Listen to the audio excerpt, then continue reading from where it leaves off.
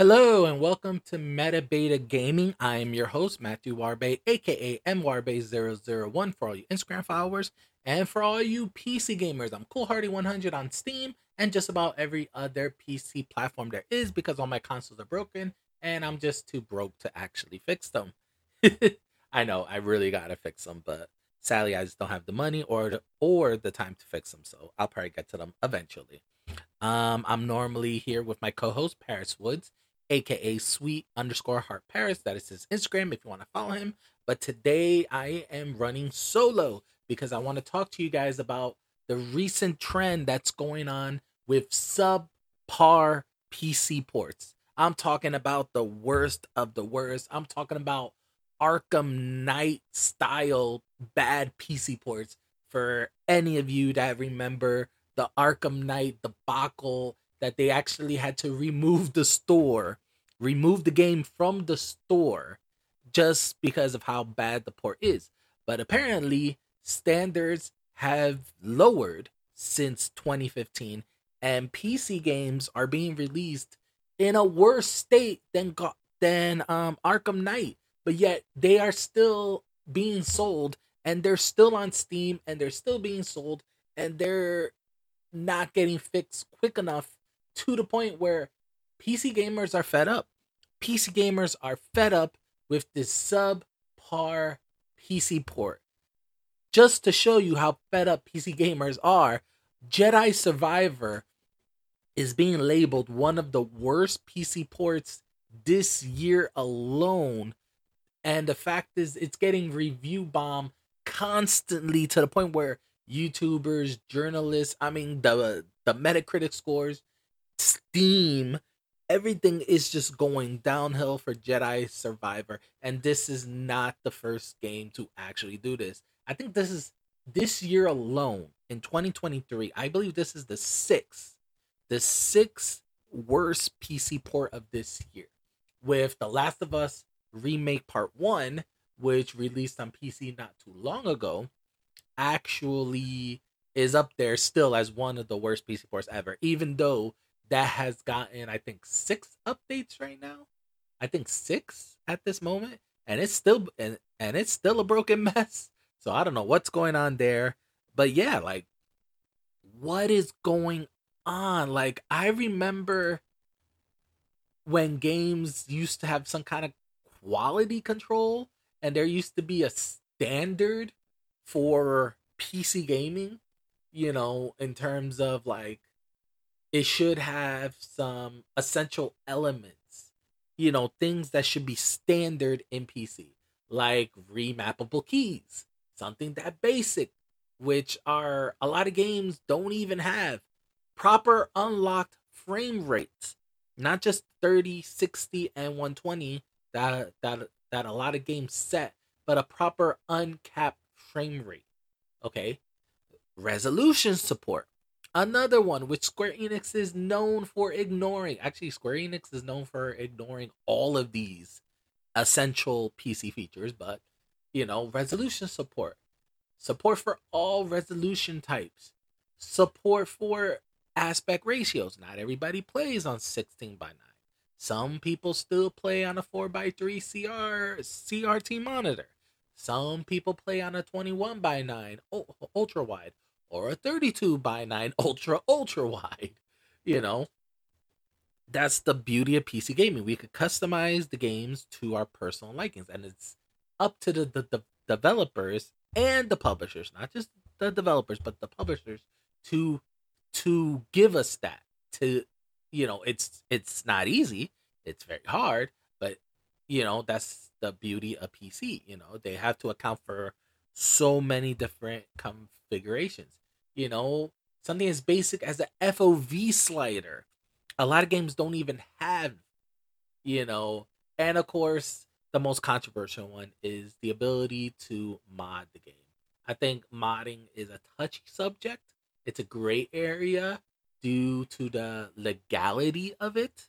The legality of modding, just like emulation, those are gray areas. So I can understand why games don't want to be moddable, but modding is one of the fun things about games. You can make a game better just by modding. I mean, look at the modding community for the original Halo Combat Evolved.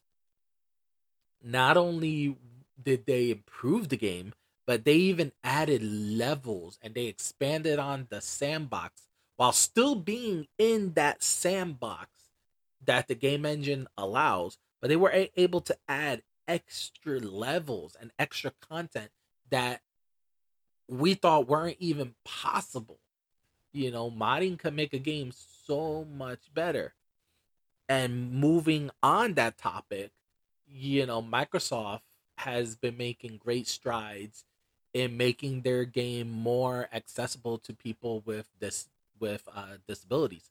One of their showcases for the new Forza Motorsport is the fact that they are making it so that blind people, people that are fully blind, could still be able to enjoy the game. You know, I mean, it's that's so huge because a lot of these people with disabilities, you know, they want to play games, they want to enjoy the games, but they can't because, you know, they have a disability. Either they're deaf, they're blind, you know, they're missing limbs. You know, it's truly sad that they can't enjoy the game, and it's great that publishers like Microsoft as well as Ubisoft are trying to make it more accessible. You know, they still have a long way to go. You know, there's still a lot of room for improvement, but this is the stuff I'm talking about PC gaming. Like there has to be some sort of a standard, a quality standard that developers and publishers are obviously not, you know, they're not obeying right now. They're not pushing that quality of standard. They are pushing for release this game, you know, alongside the console version, so that way we could increase profits, and then we will fix it later. You know, one of the high points of this year was probably High Five Rush, which arrived pretty much perfect. I mean, the game was almost flawless. It had some minor issues, but Jesus, was that game great? It was almost perfect right off of the gate, which was shocking because the game uses Unreal Engine 4. And a lot of PC games that run off of Unreal Engine 4 suffers from poor CPU utilization, poor GPU utilization, massive, you know, shader compilation stutter, which Alex Battaglia of Digital Foundry is pretty much losing his mind about because it is annoying. It is severely annoying. I don't know how many of you guys, you know, notice, but when you play a game and you get those stutters, it really brings you out of the immersive experience, or it causes you to die, which is most likely what happens when you're in a battle and some new animation that never displayed has to be the shaders for it has have to be compiled, and those seconds of delay causes you to die or causes you to miss a step. It's truly annoying, you know. So it was a, I mean, I don't know how they did it, but the developers of High Five Rush really took the time to polish this game out. And I think it should be noticed, like, developers kind of like lost their way when it comes to quality control because of the fact that publishers are pushing more and more for those nonprofits.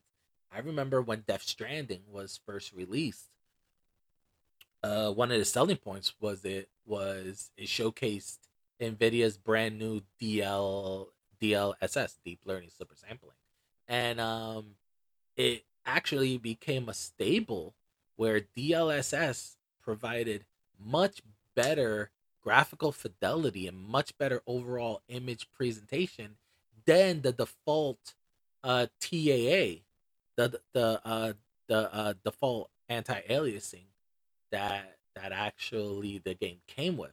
And it almost became a staple that a lot of games following that were just um pretty much defaulting to actually DLSS for their anti-aliasing, because Death Stranding really showcased probably the most positive thing about DLSS, and they just other developers just hooked on it and was like, yes, we're just gonna default to it without really optimizing it, and really breaking down what made DLSS so good.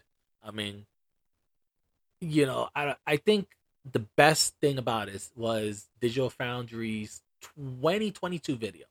Alex Patalia made such a good list on what developers could do to avoid these catastrophic failures that I don't think developers watched, because they're making these same mistakes so many times. Like, oh, I mean, it's becoming meme like, almost. It's becoming a meme in itself with how bad these PC ports have gotten. When we're talking about PC parts that are literally costing people thousands of dollars, like RTX 4080, which costs a roughly, I think at this moment, $1,200, give or take, 1,000 to 1,200 USDs, and roughly 5 years ago, the RTX 2080, which 5 years ago was the best of the best in terms of commercial graphics cards, was around $700 to $800. So I mean, in 5 years, graphics card prices went up by at least a good to $600. You know, um, my personal PC rig, I'm running a Ryzen 5800X with RX 6800, which is no louch. It's a decent gaming setup. It served me well. A lot of my games I'm playing it at 1440p. Some I'm playing it at 4K. My PC gaming is still in relatively good shape, and yet many of these games we're talking about, many of these new games are not properly utilizing my CPU and GPU to the point where it is laughable. I mean, one of the standouts with bad optimization is Ghostwire Tokyo. Ghostwire Tokyo, was a PS5 exclusive. It showed up on Steam. Horrible shader compilation stutters, poor CPU and GPU utilization, high VRAM usage, high RAM usage for no reason, no matter what resolution.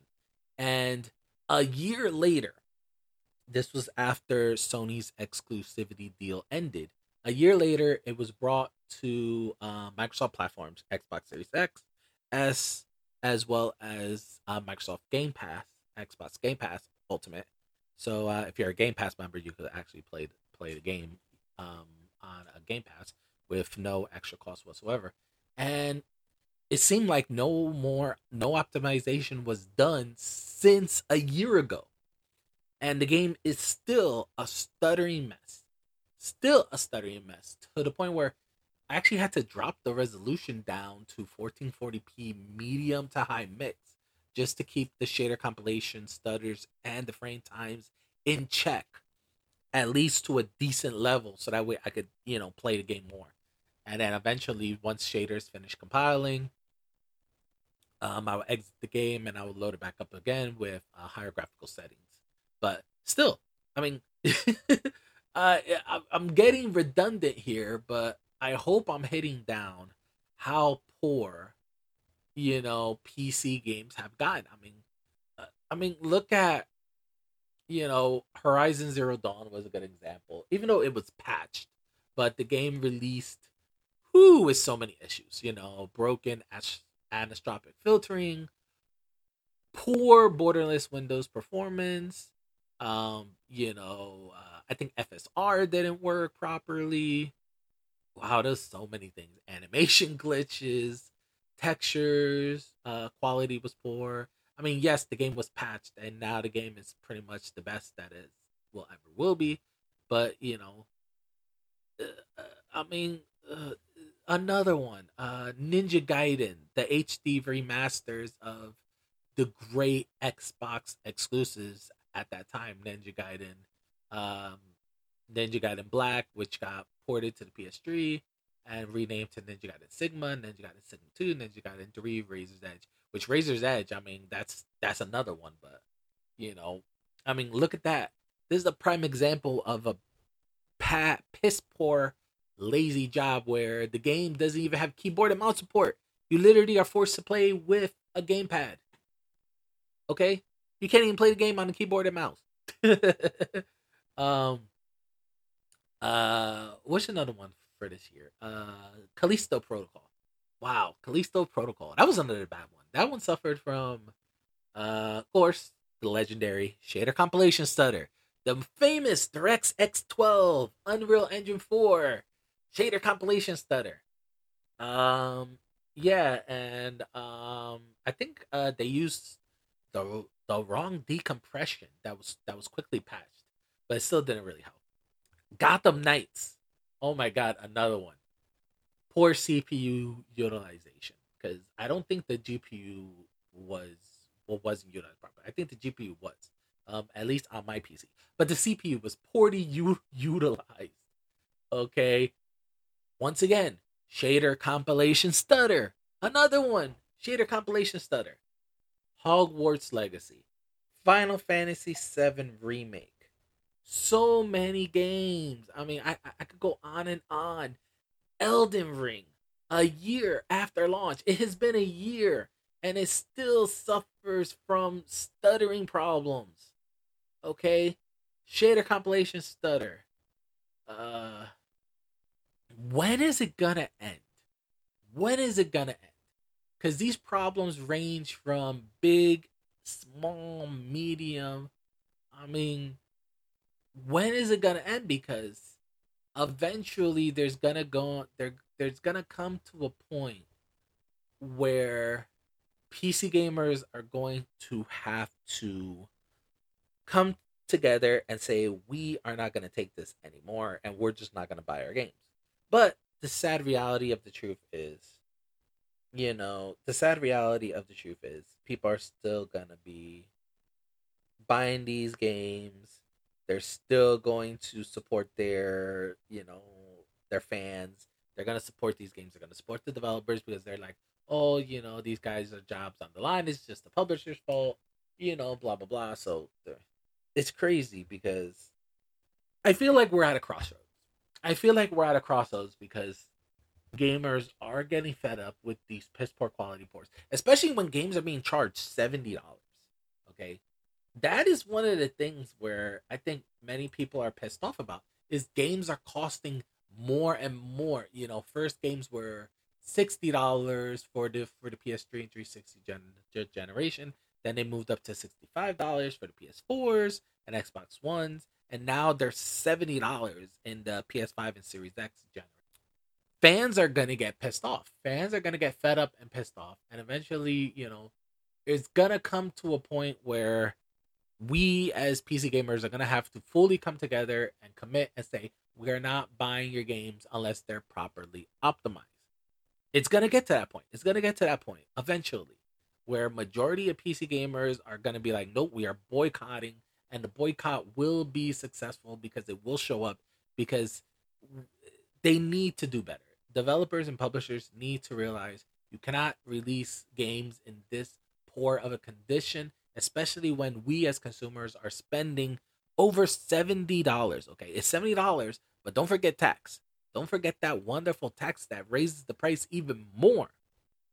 Thank you so much, guys, for listening to this podcasting rant, I guess you like to call it, of the conditions of PC ports as a whole. This is Matthew Juarbe, aka MWarbe001 for all you Instagram followers, and for all you PC gamers, I'm CoolHardy100 on Steam, as well as just about every other PC platform there is. Have an awesome Sunday, guys, and I'll catch you on the next one.